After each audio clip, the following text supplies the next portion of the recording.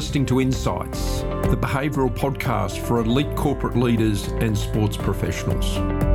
If you're looking for exceptional performance and taking your career to the next level, then this show is a shortcut for you.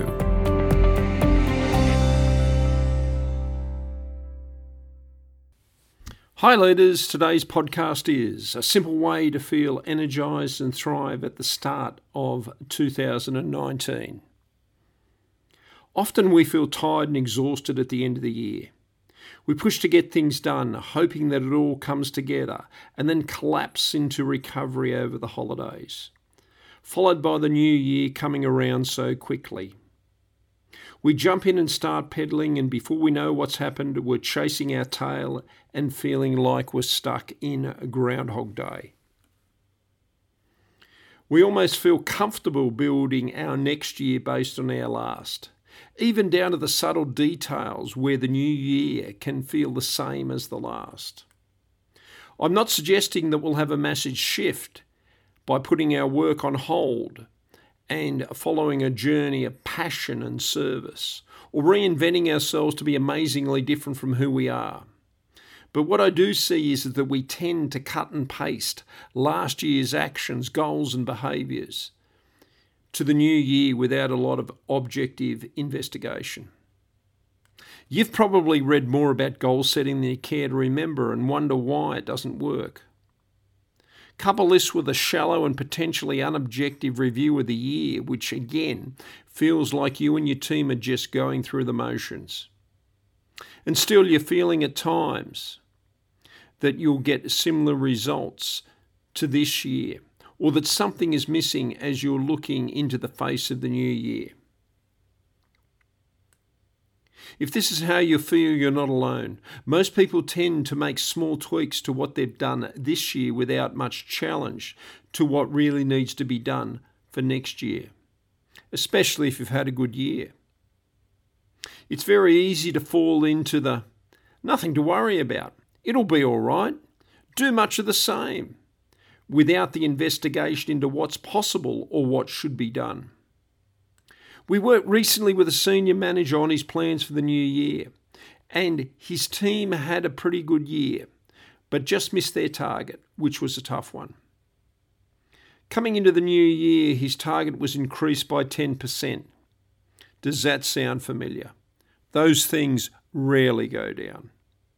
He asked us to review his plans for the new year, and as we sat down, one thing stood out immediately. His plan for next year looked very similar to last year's.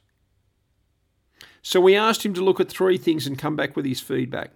Firstly, what are the strategies that he used last year that didn't work? Secondly, we asked him to highlight the strategies that were a direct repeat of last year's. And finally, objectively assess that even if he executed his plan, did he honestly think it would produce the increases that he needed to make up what he missed out this year plus the 10% additional?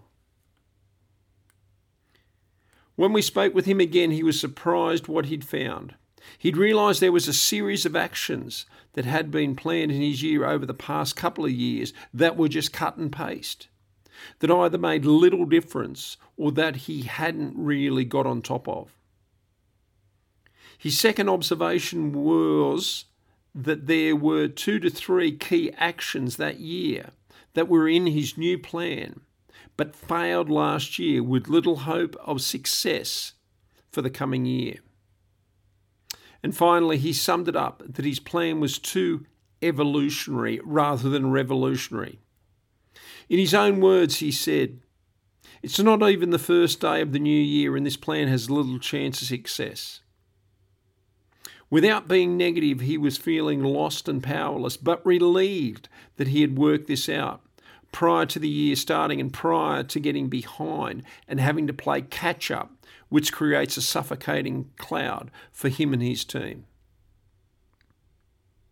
Here are the 5 things that can energise you for the start of 2019 so that you won't feel like you're chasing your tail.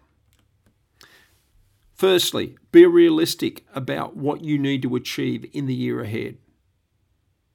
Second, challenge your current plans. Are they revolutionary enough? Third, ask what are the things or big rocks that you must get right, and what's the icing on the cake? Fourth, define how you can start the year strongly with early wins to build early momentum. And finally, build an objective and honest reviews before it's too late.